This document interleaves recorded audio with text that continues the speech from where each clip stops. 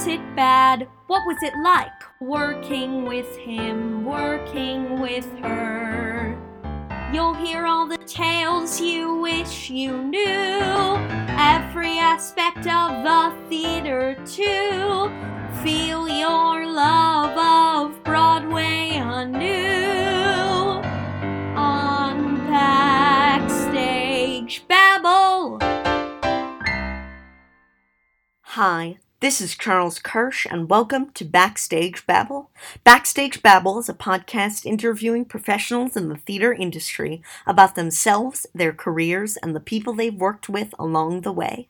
And today I am so happy to welcome my guest, the legendary actor of stage and screen, Austin Pendleton. After making his debut opposite Barbara Harris in Oh Dad, Poor Dad, Mama's Hung You in the Closet and I'm Feeling So Sad off-Broadway, he went on to star in the original Fiddler on the Roof as Muddle, plus The Little Foxes, An American Millionaire, Doubles, The Diary of Anne Frank, the recent Choir Boy, and the upcoming Broadway production of The Minutes. As a director, he directed Elizabeth Taylor and Maureen Stapleton in The Little Foxes, and Shelter, Spoils of War, and the upcoming Between Riverside and Crazy, among others. On screen, his many credits include My Cousin Vinny, Skidoo, The Front Page, What's Up Doc, The Mirror Has Two Faces, and more. He can currently be seen off-Broadway at the Theater for the New City in The Dark Outside, and the documentary starring Austin Pendleton is available to stream. So without further ado, here he is, Austin Pendleton.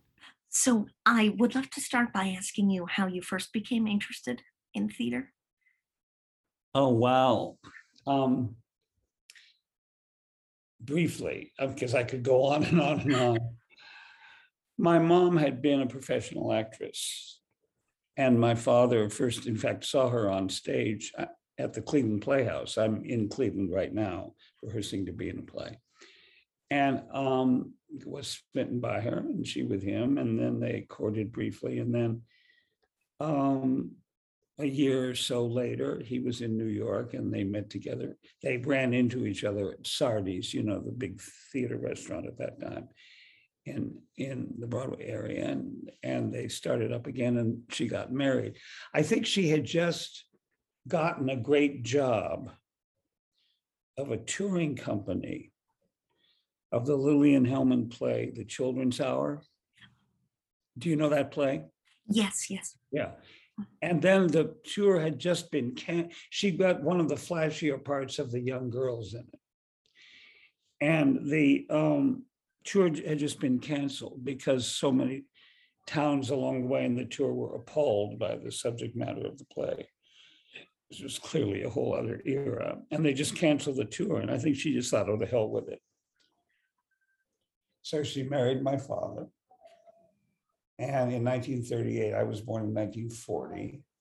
It was World War II, of course. My brother who I'm staying with right now, by the way, was born a year and a half after me, and our sister, right at the end of the war, was born. And then a couple of years after World War II, a group came to my mom, and they wanted to start a community theater. They knew of her background. They wanted her advice. Well, she not only gave them advice, she helped a lot with the fundraising. I remember there were great fundraisers at our house in those years. And she acted there and she directed there for, often both in the same season, but she would do either one of those every season for the next 40 years. And then she moved to the Boston area because that's where my sister lives. And she wanted to be near the grandkids. So during all those, the rehearsals of the first few productions, the theater group, they found the name of the county in Ohio is Trumbull. So it was called Trumbull New Theater. In other words, TNT, if you get it. And there would be evening rehearsals in our house of the first 2, 3, 4 of the productions. And first 2 productions were actually performed in our living room. And I would just get wildly excited by all this. Now, I was not yet, I was 7, 8 years old, whatever. And I would sneak down, and so would my brother, after we were supposed to be in bed, and hide behind the furniture and watch them. Before the actors arrived, we would arrange the furniture as opposed to be in whatever play it was, and watch.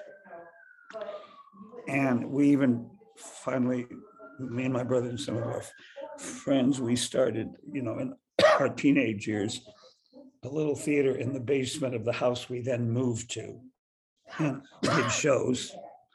And so it all arose from my mom. And I also, as a beginning when I was about 7 or 8 years old, I had a stutter, a terrible stutter. And it got worse and worse into the teenage years. But I found when I was acting, it would kind of go away. And I remember getting a huge laugh in a play in junior high school where I played the younger brother of George Washington. You remember the old story of the cherry tree, and the dad said, "Who chopped down the cherry tree?" And George Washington, as a teenager, said, "I cannot tell a lie, I did it." And I, as his brother, was given a line in this little one-act play where, as George's younger brother, where I say, "I cannot tell a lie, George did it." And I said that and got a laugh I still hear in my ears. So I was just hooked. But the combination of that and the one other factor was, in those years, the late 1940s, and annually there was a tour of Oklahoma, and we would drive up here to Cleveland and see whatever the new touring company of Oklahoma was, always evening shows. And on the drive back to Warren late at night, I would just fantasize about being in Oklahoma someday, a dream which has never come true. So I was very theatrically formed as a kid. And it was my out from, and years later, the Warren Tribune Chronicle did a long article about me, and they interviewed my mom and said, when Austin was a kid, you either had to be in one of the plays that everybody put on, or he wouldn't play. That was the deal. So, as I say, we put on all these plays in our basement, and my brother was in them, and I was in them and or directed them, and other of the group directed some of them. So it just saturated in theater. And so that's how it all started. So it's a very long answer to your simple question. Okay, Charles. Yes, I love hearing it. And so where did you study in terms of high school and college and all of that? Well, then I was in the public school system in Warren through the 9th grade. And then my parents thought about this book, about me and Alec, my brother, as I say, I'm staying with right now with him and his wife, that we should go to a prep school that would heighten our chances of getting into a good college. So there was and still is a school here in Cleveland called University School. So we went there. I entered in the 10th grade, Alec in the 9th grade. Alec then got tired of being in the same school as me, so he transferred to another prep school in the Detroit area called Cranbrook. And but I was in university school, 10th, 11th, and 12th grade. The irony is that my first year there was the first year that the colleges began to shift their attention to the public schools quite dramatically. So I didn't even have to be at university school. And it was a grim day when the headmaster stood up and announced that the leading scholar in the class of the senior year, when I was in the 10th grade, had not been admitted at a major university. It was always a given before. So I didn't even have, I had a great time at university school, but I didn't have to go there. Then I got admitted as an undergraduate at Yale. And Yale, of course, had a very active theater scene. There's also the Yale School of Drama, which is a graduate program, but I never went on to that. What I did was I was involved in all the extracurricular plays at Yale while pursuing my course load outside of that. And so again, there was a lot of theater going on in those years in my life, but extracurricularly. And in the summers, I would go the summer before my freshman year, the summer immediately before my freshman year, and the summer before my sophomore year, I was an apprentice at the Williamstown Theater Festival, which was then called the Williamstown Summer Theater in the Berkshires. And I got very into that. And then 2 years after the second of those years in 1960, I was in the non-equity company there. And I started to get work in New York. So I joined Equity. So I would repeatedly come back to Williamstown every summer, particularly when the basic founder of it was there, a Greek man called Nikos Sakaropoulos. And that's with him that I also started directing professionally. Although I had gone to Ohio after I was in Fiddler on the Roof, I went to Ohio and directed my mother at TNT in The Glass Menagerie. That was the first play I ever directed as an adult. And but then I began to really direct professionally a few years after that, at Williamstown and then other places. So I'm curious because you've been a teacher and a mentor to so many people, but who were the most sort of important teachers for you or the people that you studied with? Oh, wow, the list is endless. Well, I had three major acting teachers. I mean, the three most important in my life acting teachers, all of whom were major acting teachers. One was Uta Hagen, you know. Yeah. Was her husband, Herbert Berghoff, who had begun what's called HB Studio, and HB is either taken to stand for Herbert Berghoff or Hagen Berghoff. Herbert didn't care which way it was read. So and then Herbert, after I'd studied a couple of terms with him and a couple of terms with Uta, asked me to teach there, which I began doing in 1969, and I'm still doing. The last year and a half, I've been doing it on Zoom for obvious reasons, but I've been teaching for over 50 years now. And I think it has stabilized me because this profession is so volatile. So the ups are up and the downs are really downs. And, but if you have that teaching every week, it just somehow keeps you in balance. The third of the major acting teacher I had was Robert Lewis, Lewis, you know who that is, well, AKA known to his people who studied with him and everybody who knew him as Bobby Lewis. He was sort of, you know, well, no, he was much more than sort of an important Broadway director. He had a lot of hits in his career as a director. And also famous acting teacher. And he, like Uta Hagen, has written, they wrote like two, Bobby, I think, wrote three, and Uta wrote two books about acting and the study of acting. And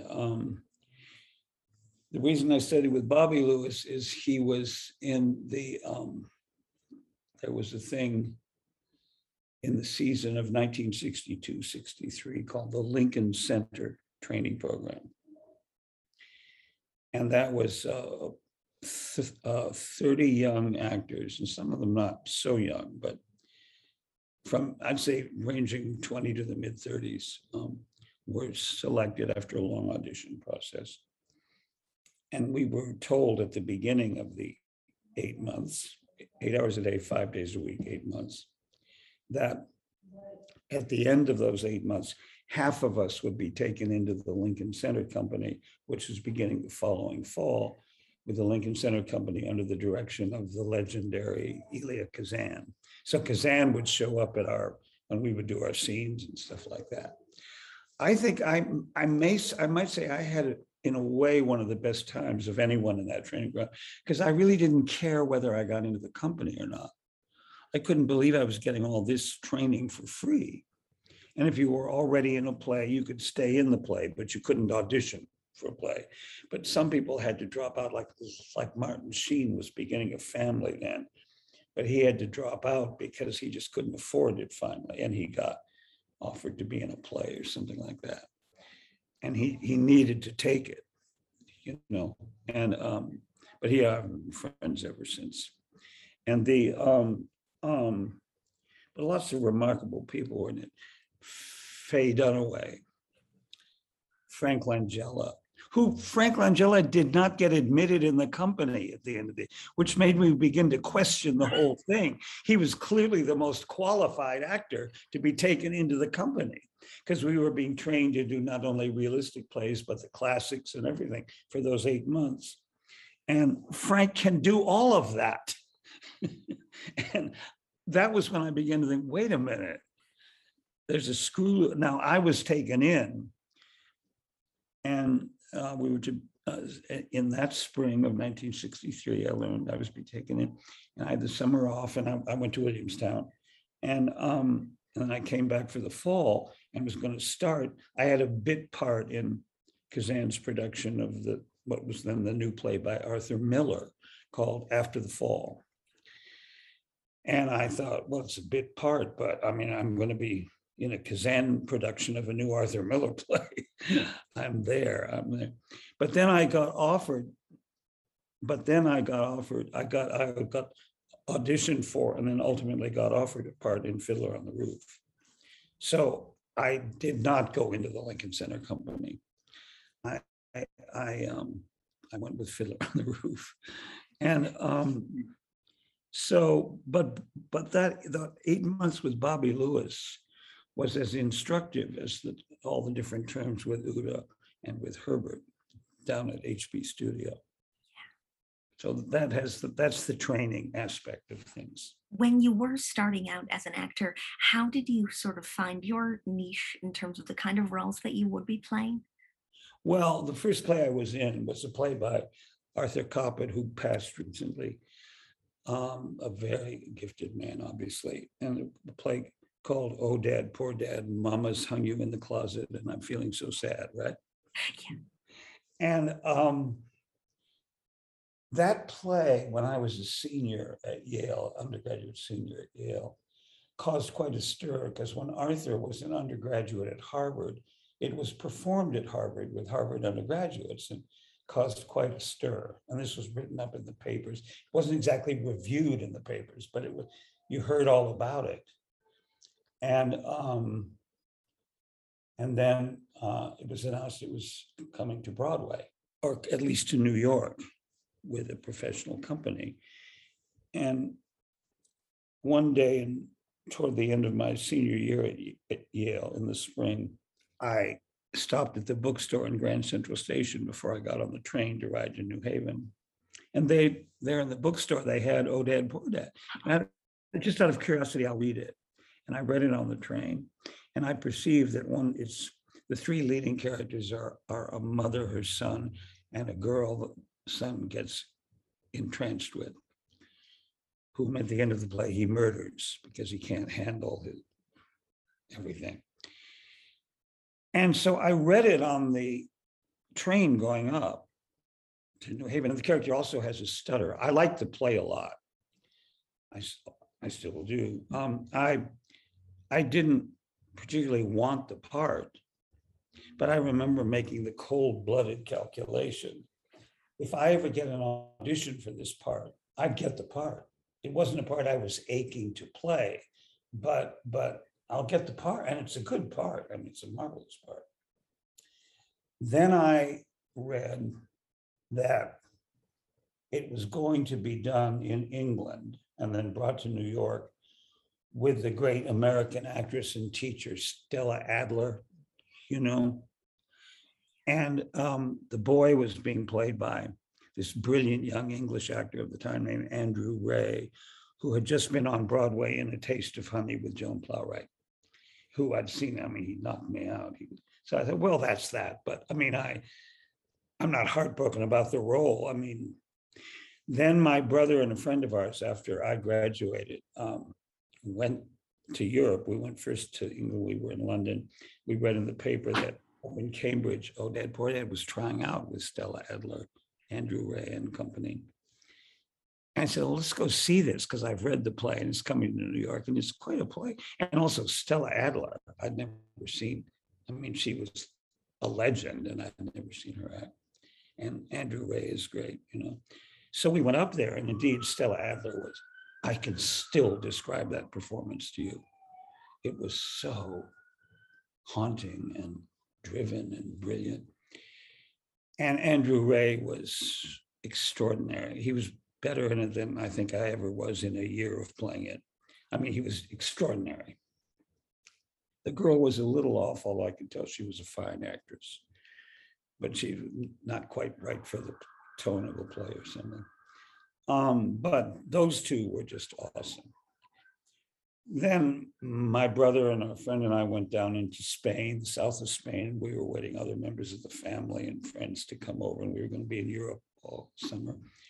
And one day, in that siesta time in the small Spanish town that we were staying close to, I was reading the International Time magazine, and there was this review of Oded Portet in London that said it was a disaster, and that Stella Adler, who clearly was not rehearsed enough to be playing this part. That made no sense to me. I'd seen her before in Cambridge before they came to London. And it was, as I say, staggering. I thought, what is going on? But I sort of forgot. I thought, well, that's too bad. I guess that's it for Oded Portet. And I forgot all about it. And then we were in Europe all summer. I got back and moved into an apartment with guys I knew from college and guys I knew from Warren, Ohio, who were now in law school at Columbia. So we had a whole bunch of us in two apartments that were right next to each other, although not adjoined. And I was reading the New York Times magazine. There was an interview with Jerome Robbins, and who had just had West Side Story and Gypsy and all those things. And it said his next production was to be Oded Portet, first time he'd ever done a play, first time he'd done anything off Broadway, but that he was very struck with the piece and he wanted to direct it. And I thought, well, I should get an audition for this. And so I went to different agents' offices that fall, and I would say, would you get me an audition for this? They would ask me my credits, which consisted of small roles at Williamstown and leading roles in college. And they said, no, wait, this is a leading role in a Jerome Robbins. You just don't have the credits. And I said, oh, they were pleasant about it. But they said, come back when you've accumulated a little bit more, And I forgot about it. I thought, well, what the hell? Okay, I will. I'll start taking acting classes at some point. No, I will. Then in December, and the play, Oded was supposed to go into rehearsal January 15th. A friend of mine from Williamstown called me and said she'd been talking to her agent that day and they were gossiping. And the agent, whose name was Deborah Coleman, who then became my agent for 35 years until she retired, Deborah Coleman, had told my friend, Jerry Robbins cannot find the boy for that play. He's auditioned every actor in New York, and he just can't find what he wants. And my friend said to her, well, I know somebody who could really do that part. I mean, he's just out of college and everything, but he could do that. I know him from Williamstown. So she will send him in. We got nothing to lose. And so I went in. She sent me the casting. Deborah Coleman, sent me the casting director. Said, well, we got nothing to lose.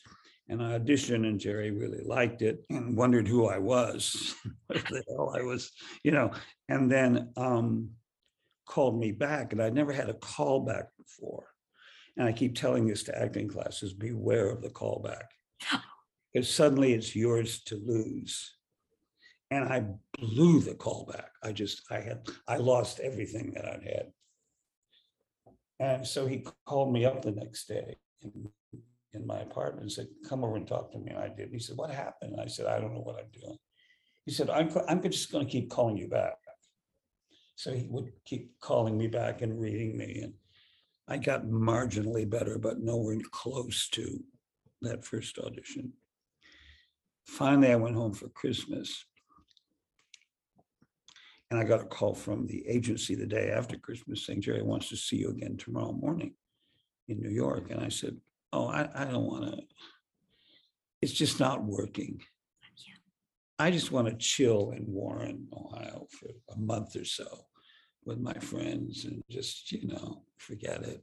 I'm happy here. So she said, the agent said, so I'm to tell Jerome Robbins that you'd rather chill in Warren, Ohio than come in and audition for him again. I said, okay, I'll come in.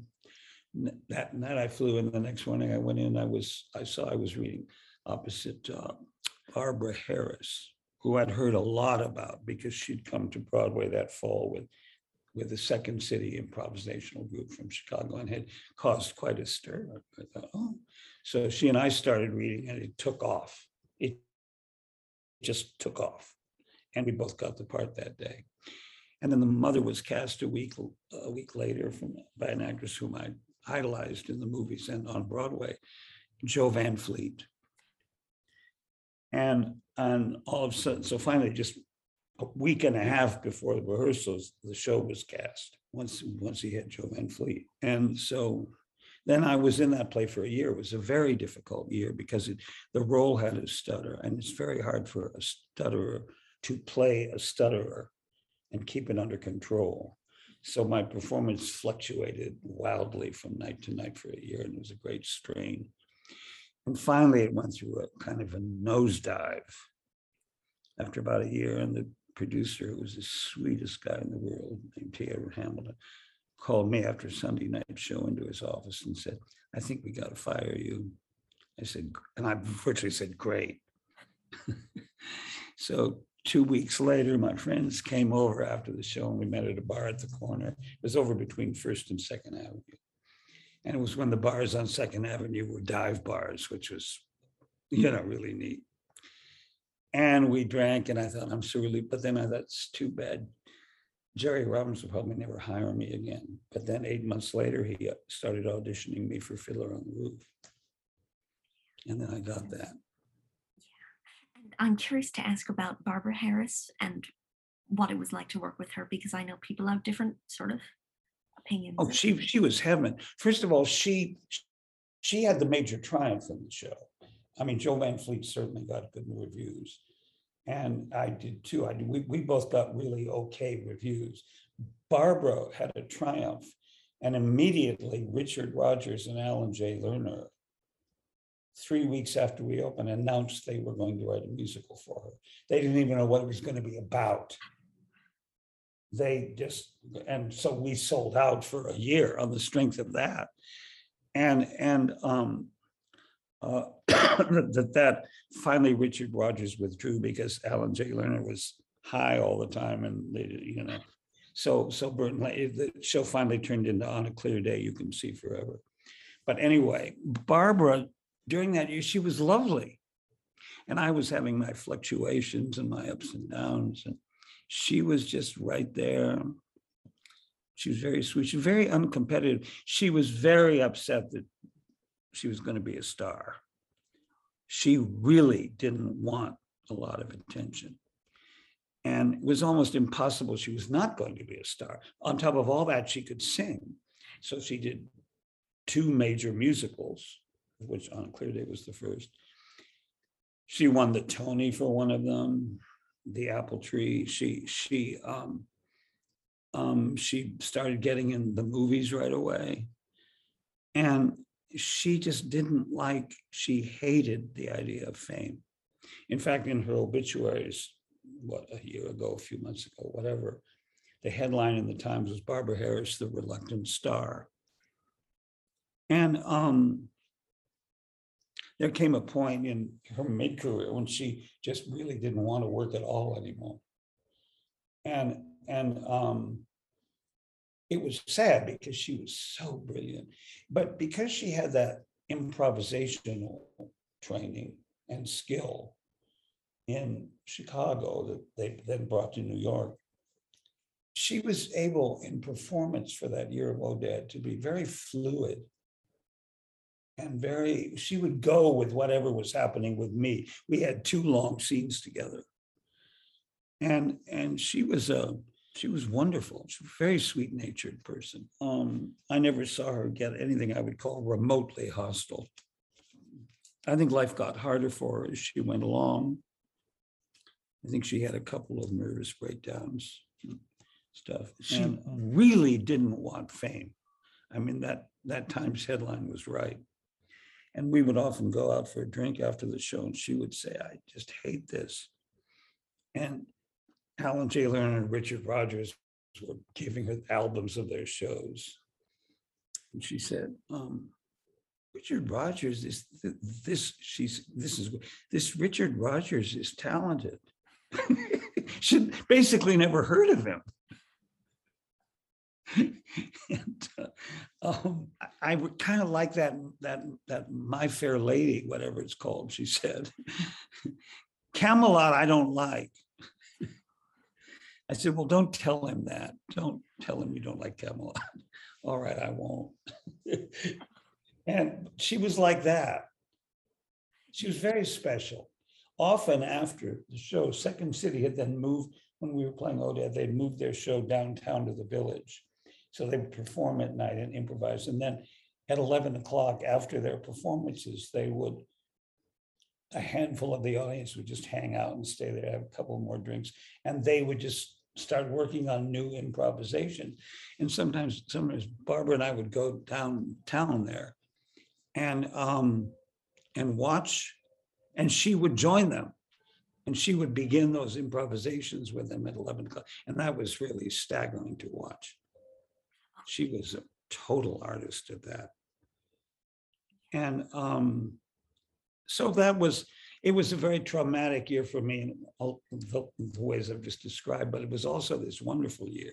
And I love Jo Van Fleet. Jo Van Fleet had the just reputation for being unbelievably difficult.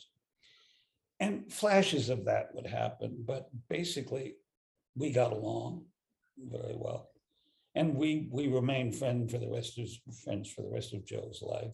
She was very supportive, and I tried to be supportive of her because her career kept getting more and more into trouble because she was famously hard to work with. The only director who would ever worked with her more than once was Kazan. And basically, because I think he was proud, he could work with anybody. If they were as talented as Jo Van Fleet, he would work with anybody.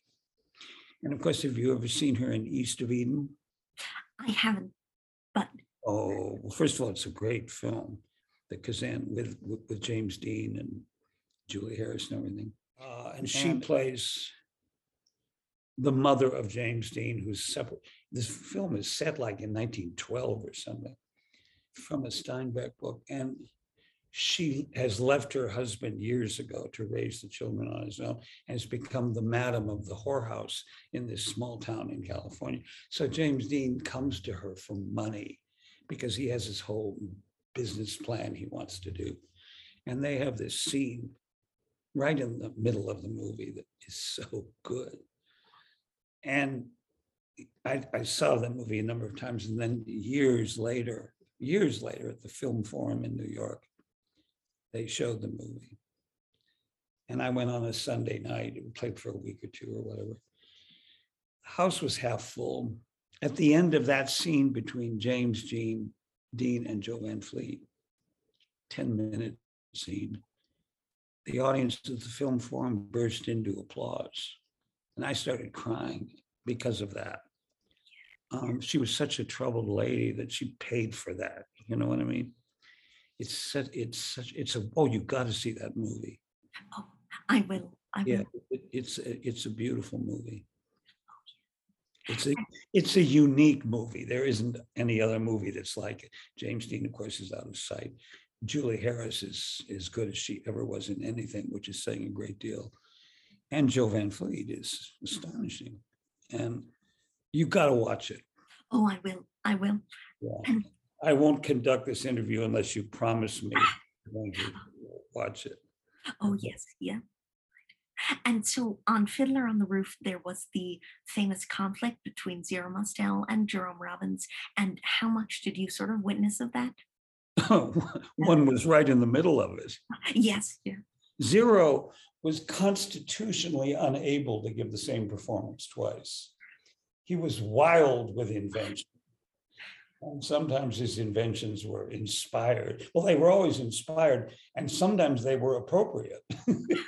But other times they were just went off into crazy, crazy realms. And my big scene with him was in the first act, where I confront him and demand to marry his older daughter, even though I'm a poor tailor. And the things he would pull in that scene from night to night were just outrageous. But on the other hand, I think he kind of loosened me up as an actor. He sort of, I mean, I loved him. I just adored him. He kind of blew the doors open inside me as an actor, because I would never do the kind of things he would do, but just I had to be open to them. Some of the cast he legitimately really offended, but others of us, I mean, he was inspiring in his bizarre way. I've never worked, and had never before, and have never since, in over almost 60 years now, worked with anybody remotely like that. But no, he and Jerry, first of all, there was conflict because Zero had been blacklisted and Jerry had named names. So the show that Zero did before Fiddler was The Funny Thing Happened on the Way to the Forum. And right after Oh Dad, Poor Dad opened, Jerry Robbins was called down to work on Funny Thing Happened on the Way to the Forum, and it was out of town. And it was directed by his mentor, Jerry's mentor, George Abbott. And George Abbott was calling for help. And Jerry, in a way, owed his Broadway career to George Abbott as a choreographer and then choreographer director. And so he, with heavy heart, he plodded down to Washington to work on Funny Thing Happened on the Way to the Forum. And of course, the day he walked into the rehearsal room, they were rehearsing in the day and playing at night. Zero apparently greeted him in front of the whole cast by saying, "Hi, loose lips." So that got things off too.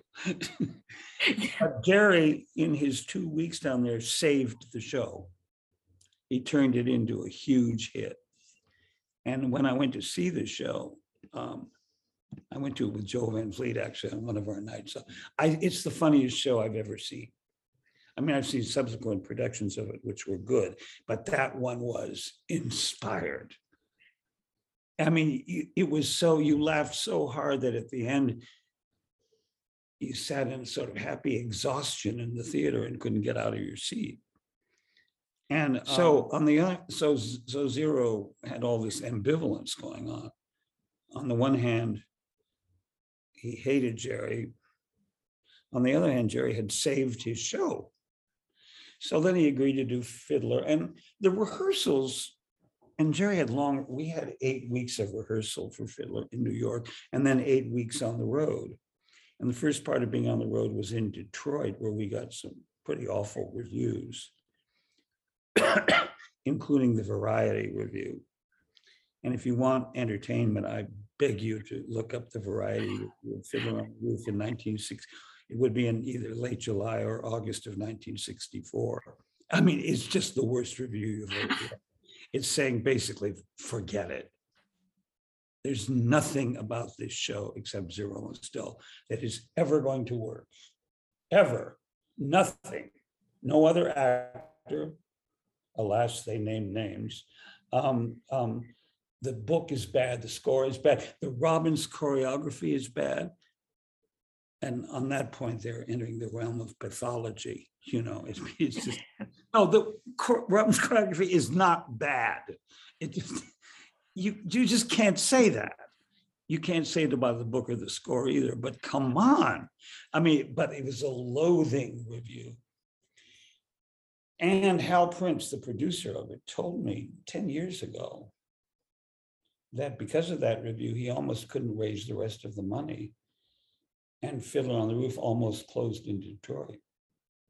Fiddler on the Roof almost closed in Detroit. So we were all operating on the road in a kind of siege mentality that was very productive. And Jerry, I said to Jerry the night of the day the Friday review came up, where everybody was sobbing in the dressing room and all this. We did the show and we went to this bar afterwards, and the cast was all in the back deciding who was going to sleep with each other that night. But Jerry was in the front just at the bar with a drink. And because I'd done the other show with him, Odette, I had the nerve to say to him, "What are you going to do, Jerry?" And he said, 10 things a day. When I teach directing, I start with that story.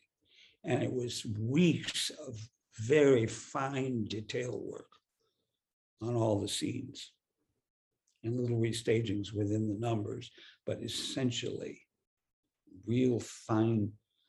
At this moment, it would be clear if at this point you crossed over there to do something in the middle of that line. Maybe if we added a sentence to that line or took a sentence out of that. It was like that for weeks. And suddenly the show was radiant. And it was an amazing feat that he pulled. And but even when we got to New York, the reviews were mixed. But it was such a favorite with the audience that it just finally you couldn't get into it. And I'd be curious to ask you too about not just Sarah Mostel, but B. Arthur and Joanna Merlin and Maria Karnalova. And B. Arthur, well, B got very frustrated in Detroit because Jerry kept cutting down her part. I mean, he had to have these long speeches, and they would get more and more cut every day. Well, we were 3.5 hours long. And B had she'd played in the lead in a couple of musicals in a couple of seasons before that, but they always closed out of town, although she was always regarded to be brilliant, quite accurately, I'm sure. So she was getting to the point where, why am I, my part is getting smaller every night. So she wondered if she should even stay in the show. So she said, "I'm going to go home and call Gene tonight." Her husband was Gene Saks, the director, the actor and director. And so next night we said, "So B, did you call Gene?" She said, "Yes." We said, "What did he say?" Well, he said, "B, despite the reviews, I think this show's going to be a big hit. So you can either stay and hit, or you can close annually in Philadelphia, as you have been doing the last few years." And, she said, "Oh, I give up. I'll stay in the show." But she was just like you would. She had the exact same wit that you would see in her television shows. Have you watched episodes of, say, for example, for Golden Girls? Oh, yes. No. I have. That's a very, I'm sure she collaborated on those scripts because that's exactly her wit and her, just as a person, her instinctive timing. And she was kind. She was compassionate. You know, when the rest of us would get in trouble, she would be concerned. And I mean, you couldn't not like her. She left the show early. She left, she was in it for several months, but she left before her contract was up. And she was replaced by a marvelous woman named Florence Stanley. And then I left when my contract was up, and Zero left, and Bert Convey all left. When we all left the nights our contract was up in mid-August. We'd been in the show, if you include the out-of-town tryouts, for a little over a year by that point. And I left because I didn't want to play it without Zero. And I was, and I wanted to go home and direct My Mother and the Glass Menagerie, and all that. And Hal even offered me a chance to come back into the show after I got back from Ohio. He said, "Are you going to renew?" And I said, "No." He said, "Why?" I said, "I'm going to go direct My Mother in the Glass Menagerie in Ohio." He said, "I don't want to be known as the guy who got in the middle of all that. So go to Ohio and you can come back." And meanwhile, my understudy was Leonard Fry, who played the son of the rabbi in it, and was my understudy. And he said, "I'll put Leonard on for those 3 months." But then I didn't go back into it. I decided not to go back into it. And Leonard ultimately got the movie, for which he got an Oscar nomination, which was richly deserved. I've never watched the whole movie, but I've watched his scenes and he's brilliant in it. So like everybody won, you know what I mean? Yeah. And he was also the most like supportive understudy you can imagine. And I would say, "Oh, Leonard, I'm falling apart." He'd say, "Oh, wait a minute." You know, he was like that. And then he, a few years later, he was in The Boys in the Band. And then he was in the movie A Fiddler on the Roof. So he took off for quite a few. He perished from AIDS. But he would, if that had not happened, today he would still be having a brilliant career because he was a character actor. So he could have just gone on and on and on. And he was a total sweetheart. He had that overlay of being the bitter, cynical thing, which fooled absolutely nobody. Because he would help, he would help anybody. So B. Arthur, and who else did you ask about? Joanna Merlin. Oh, yes. Oh, yeah, she and I are still friends. Yeah, we were very close friends, beginning with that, very close friends. What else do you want to know about? Well, I'd love to make sure that we talk about a movie that you did, which I'm very curious about, which is Skidoo with Carol Channing and Oh, yeah. Jackie Gleason. That was the first movie I was in. I had a tiny part in the movie before that, only 3 lines or whatever. But a guy named Bill Cannon, William Cannon, spelled like a cannon, had written a script called Brewster McCloud, and he'd wanted me to play the lead in it. But he couldn't get, this is in the mid-60s, he couldn't get any financing with me in the lead. So he then wrote Skidoo with a supporting part for me. And it was a great script. And it was a really crazy late 60s script, And he called me up triumphantly and said, "I've sold it." I said, "To whom?" He said, "Otto Preminger." Now I'm an Otto Preminger fan, but the last director I would have would have been Otto Preminger. I said, "Are you kidding? There's lots of people you could sell this script to who could really make this movie." Well, Preminger wants to go with it. So then, and Preminger had a reputation for a terrible temper and all that. But I'd already worked with Jerry Robbins, who had a reputation for a terrible temper, and directed by my mother, who had a reputation for a terrible temper. So Preminger and I almost immediately began to really get along. And again, we remained friends until the end of his life. And the "you will be in my next film," that kind of thing. And so it was fascinating. And then he really gave me film acting lessons all through the shoot. Almost everything I've learned about film acting was on that shoot. And yet there was a feeling on the set that the movie just wasn't working. That indefinable feeling on a film set, this isn't adding up. And indeed, when it opened, it got terrible reviews. I mean, really, even worse than we thought. But then almost immediately, it began to have a cult.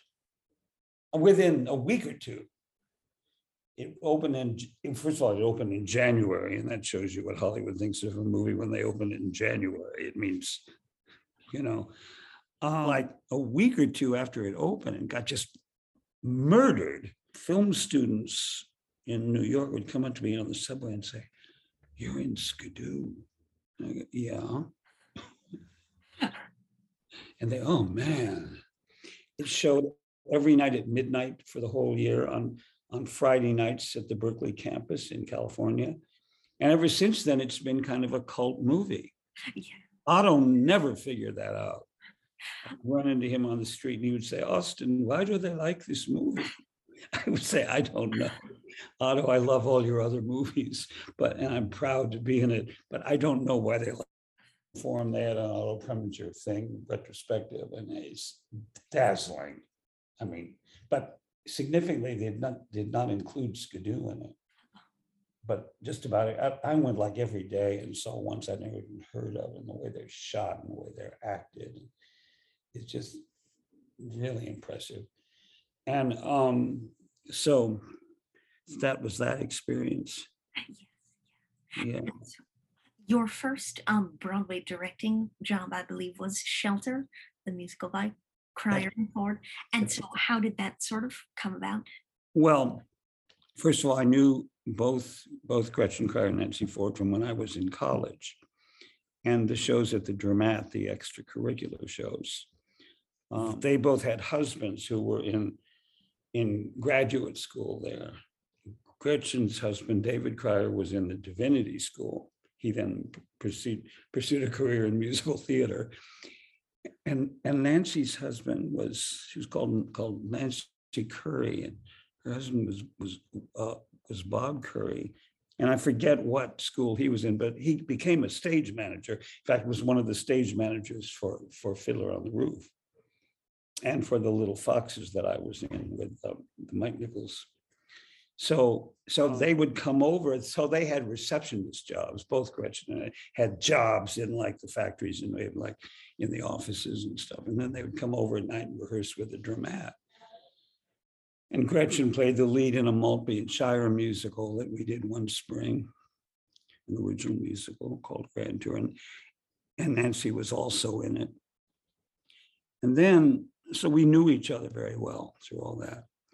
Then we all came to New York, and Gretchen and Nancy wrote this musical called The Last Sweet Days of Isaac, in which I played the title role. It was basically a 2-character musical with a backup band in back up on a platform who would play small parts, come downstairs and play small parts a couple times, but essentially a 2-character musical.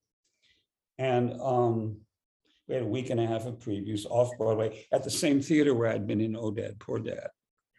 And 8 years before. And it looked in the week and a half of previews, it wasn't looking good. The audiences didn't know what to do with it. And the producer even ordered the scenery to be carried away after the opening night performance. And then abruptly, about 2 or 3 nights before the opening, it kind of turned around. We had this marvelous director named Ward Baker, who had directed The Fantastics and who had directed their earlier musical, the earlier Cryer and Ford musical. And he would sort of do what Jerry Robbins did. He just kept doing detail work. And then all of a sudden, it just was working. And then they suddenly realized just for the opening, this might go well. We better call off the people who are going to come to take the scenery away. And we got rave reviews. We won Obies. We ran 1.5 years. And their next musical was Shelter. And meanwhile, my career as a director began to take off professionally at Williamstown. So they asked me to direct Shelter. They should have asked Ward Baker. I kind of blew it. It's a wonderful piece, and it's still ahead of its time. And it was certainly ahead of its time then. I think it's going to have its day, and we had a good cast and everything, including Joanna Merlin, actually. So recently at 54 Below, the cabaret space in New York, 2-3 years ago, they had a Monday night where they did Shelter. And they'd rehearsed it for a while, and they had, and the guy in it was played by Gretchen's son, Johnny Cryer. And the whole cast was good, and they had the little band that they had done there. And it was brilliant. And I said to Gretchen, you've just got to get this show on again. It doesn't look remotely dated. In fact, it looks even still a little bit ahead of the game. And it's so original, and the score is gorgeous beyond word. But I didn't do a good job with it. I love musicals, but I've only, and of course I was in one of the very great musicals, and also one of the great little musicals, which is The Last Weekdays of Isaac. But I don't know how to direct. The only exception, the only really successfully received direction I've had for a musical was, but this is cheating, Fiddler on the Roof, when a few years ago I directed it up in Boston at New Rep. But that's cheating. I mean, I was in the production directed by the master of musical theater direction some years ago, and I didn't copy him at all, but still, I had his whole vision, in my mind. So yeah, that was that. So then when on their next show, which is I'm Getting My Act Together and Taking, they returned to Ward Baker, and they had a great success with it. And so, yeah, that's Shelter. And so you mentioned The Little Foxes, which you did with Mike Nichols and with Ann Baxter and others. And so, and Bancroft. oh, Yeah. Anne Bancroft, sorry. And what was it like to be collaborating with Mike Nichols, to be directed? Well, very exciting. I got the part virtually by accident. I mean, literally by accident. He wanted to offer it to Dustin Hoffman, and he already had Anne Bancroft and George C. Scott and Margaret Leighton and E.G. Marshall and B.R. Richards all lined up. He wanted Dustin Hoffman to play Leo, the son of the role E.G. And at that time, he was directing Dustin in The Graduate. I mean, they were still in the middle of filming it. And Dustin was taking his time making up his mind, because I think Dustin, first of all, he was going to be exhausted by the time The Graduate was over. And secondly, I think he just wanted breathing space, and he kept not saying yes or no. Finally, Mike told the New York producer, okay, find me another actor. And my picture was in the paper that day, because in the Times, because I had that day won the Derwent Award, an award they don't have anymore, for a play that I'd done 6 months before, directed by Alan Arkin, that had closed in a week once it got out of previews. And so my picture was in the paper, and the producer said, Austin Pendleton, hire him. And then Mike said early in rehearsal, I was surprised when I got the part. I mean, I knew the play, and I thought, that's weird, but great. Then he said to me early in rehearsal one day, come over here. He said, you're totally miscast in this part. I said, yeah. He said, but don't worry, we're gonna work, we're gonna find a way. So for reasons I still do not understand, they kept trying, and I just kept dragging my feet and not changing my performance at all, because I had no idea what to do. Finally, we had a run through. This is all on the stage of the Vivian Beaumont where it was done. And he gave ample notes to all these other great, great artists. And none to me. And I thought, clearly he thinks I've achieved perfection. So I can't believe what an idiot I was. And I said, so I guess you're pleased, Mike. And he said, how can I be pleased with it? Give notes on a performance that's wrong from beginning to end. Now we have worked and worked and worked, and you just keep not changing anything. He was totally right. He was totally right. I had, like, by any definition, blown it. So I went back into the backstage area, and Anne Bancroft was there, and she said, you don't look well. She was very direct. Anne Bancroft. And I told her what Mike had said. Oh, Mike. The next day I come in fully expecting to be fired. That night I went out and got drunk with my friends. Came in the next morning, hungover, totally expecting to have that little meeting where you're called into a room. And he would say, look, it's my fault. I didn't think through this casting. It's not your fault. I'm sure we're working against somebody, but this just isn't going to work. I was all set for that. And instead, Anne Bancroft pulls me and said, I figured out what you're doing wrong that he doesn't like. Now she's playing the leading role. she put time into thinking about this. And Lillian Hellman was on her back. Lillian, I think, wanted someone else in the role. And so she was dealing with all of that. And she thought this through. She said, you walk wrong. You got to relocate the center of your body. You got to lead with your crotch.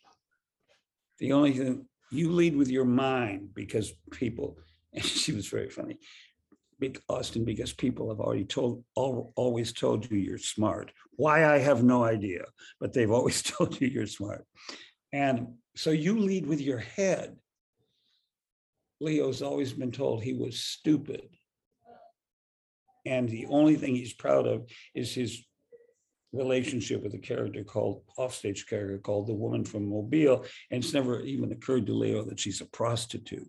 So just go out there and lead with your crotch. Don't think of anything else when you walk. So I thought, well, I have nothing at all to lose. I hope I'm even called back rather than fired before. If I was called in the room to be fired, I was going to say to my, can I just go out for half an hour and lead with my crotch? But I didn't have to do that. And I started just to walk different. And he said, wait, it's all solved. I don't know what happened. She said, don't tell Mike I've had this conversation with you. So I didn't. And he said, it's, oh, you got it. You got it. It's there. Wow. And that's how I was able to keep that role. Oh, yeah. And it was just, and we played for 8 weeks at Lincoln Center, and it was being on stage with that cast. Oh my God. And they were all got along very well with each other. And of course, the ensemble playing was extraordinary. And it's a wonderful play. Yeah. And of course, 14 years later, I directed The Little Foxes. Yes. And that was lovely. And during one of the great, first of all, Elizabeth Taylor was the sweetest person in the whole world and a good actress. And, but also during that time when I directed, I really became friends with Lillian Hellman. And that was a whole lot of fun. Oh, yeah. She loved to fight with people. She loved to fight with people. It was her favorite thing. So we fought a lot. She said, you don't understand, Austin, that friends can fight, she said to me. I'm going to teach you that friends can fight. So we would have knockdown, drag out arguments, sometimes in front of crowds of people. And she would be absolutely delighted, you know. And I got to be pretty close to her, and I really liked her. Then she died just a couple of years after that. And we talked about doing another one of her plays. And I so wish we had done that before she died. I so wish we had done that. That's a regret. And how did you sort of approach The Little Foxes, having also been in it? Well, it was 14 years after I'd been in it. So, of course, I'd never seen Mike's production. I was in it. So I just remembered the general sense of it. But this was now, of course, a completely different cast. Instead of Margaret Leighton, we had Maureen Stapleton, which is a whole other way of casting that role. We had excellent other actors in the supporting roles. One of those, plus Elizabeth, plus Maureen, all got Tony nominations. And I did too, the only one I've ever gotten. And it was a very intense time. It was very harmonious. There was not, I don't remember a cross word ever being exchanged between anybody in that show. Tom Aldridge was the other actor who got nominated, and he was brilliant. But the other actors were great too. Tony nominations are about as arbitrary as it gets. I mean, they're a whole lot of fun. It's a whole lot of fun, that whole thing. But one who takes them seriously is barking up the wrong tree. Yeah. And the Shelter got some nominations, and a couple of other shows I've done. One with Kate Nelligan, who is brilliant. Both Little Foxes experiences were fabulous. Yes. And it's not a play I ever had thought I would ever be involved with. I mean, I always liked the play from when I was a kid, but I never thought. And yet they were two of the major experiences in my life. I'm sure that everyone must ask you about Elizabeth Taylor and working with her, but I'm curious to know about. Well, first of all, she's a sweetheart. Just, I mean, utterly. And she's really a ensemble member. I mean, she just works with who she's working with. And also, I mean, I didn't even have to think about it. I thought she was a great idea for the role. And do you know that play? Yes, I do. So there's Regina, and then there are two older brothers. And the oldest of those is Uncle Ben, who lives alone and who's the real schemer and is a brilliant man from the way he talks and everything. That had been George C. Scott.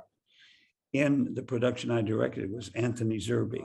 But when in my interview with Lillian, who I really hadn't seen since I'd been in The Little Foxes, and she was falling on a hard time. She was losing her eyesight, and she was much older and frailer, but she was still sharp as she could possibly be.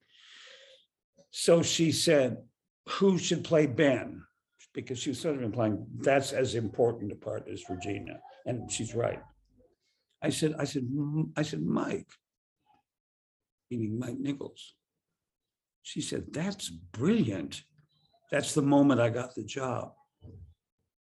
And of course, we offered it to Mike, and he very respectfully declined it. My friend said, are you out of your mind? You're going to direct Mike Nichols in a play he directed you in. And you're going to direct Elizabeth Taylor, who Mike directed in her finest screen performance in Who's Afraid of Virginia Woolf. What do you think you're doing? And I would say, well, I just think if ever he says anything, I'll just defer to it. If he starts directing Elizabeth, I'll say to her, do what he says. Mike would be the definitive Ben. Yeah. And that idea so surprised and knocked Lillian out and also the audacity I had of even suggesting it, that's when I got the job. She hadn't seen anything I directed ever. I mean, she knew I was a director, and there was a production going on just before Little Foxes of the late Ibsen play, John Gabriel Borkman. Do you know that play? I know that you worked on it, but yeah, I would. And the cast was people like E.G. Marshall and Irene Worth and Rosemary Murphy. I mean, it was high class. It was a Circle Square. And she said to me, she had total emphysema, and you had to light a new cigarette every 20 minutes. And she was going, I would come to see your show, meaning John Gabriel Borkman, but late Ibsen, forget it. I said, yeah, it's got Irene Worth in it, who had been in her play Toys in the Attic. And I don't care who's in it. Late Ibsen, I'm not going. She was not without opinion, Lily. In Mike's production, there was tension with Lillian and Mike, because and Lillian would say to me when I was directing Little Foxes, of course, your production is not that good, but it's nowhere near as bad as Mike's. Now, read the Walter Kerr review of the Mike Nichols production. Again, 1967. It's totally accurate, and it's an unqualified rave in great detail. And that was somewhat typical of the way it was received. Not totally typical, but largely typical. So she kept saying this. It's not as bad as Mike's, which to her was meant to be a soaring compliment. I finally said, look, I got to confess something, Lillian. And I know I was in it, but still, I know what it was. I think Mike's production was brilliant. She said, if you had told me that at the interview, you would never have gotten this job. And she meant it. I mean, when she was extraordinarily opinionated. I personally think it had a lot to do with Anne Bancroft. And she cut down Anne's performance a lot. and started out to be extraordinary. And she ended up being very, very good. I mean, she was a really good actress. But the but in the first few days, there was kind of an abandon to what she was doing that was unique in the history of that role, and really kind of exciting. No, not kind of, really exciting.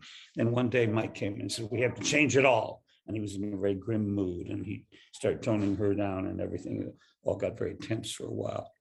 And I knew that was, even then I figured out that, we all figured out that was because of Lillian. But still, it turned out, I mean, a wonderful play, a great director, a cast full of marvelous people. It turned out fine. But anyway, so that was her. The production is not that good, but it's not as bad as Mike's, was the raves I would get from her all the time. And then we would have these wonderful fights, and she would howl. She would laugh so hard that she would be unable to breathe.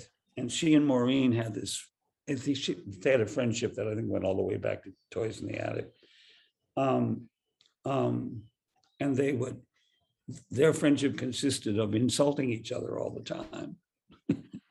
And it was hilarious to listen to those exchanges. And of course, they adored each other. Oh, you've been very successful at maintaining a career as both a director and an actor at the same time, but have you ever found any difficulty in doing both, or? No. See, I hardly ever appear. Sometimes I've gone into shows I've directed after they've been on for quite a few months. But that's not the same as being in them all through rehearsals. I've never done that. I've never, from the get-go, been both the actor and the director of the same production. And I don't think I ever would, unless something really weird happened that an actor pulled out at the last minute. We couldn't get somebody or whatever, but even then I would go to great lengths to find another actor.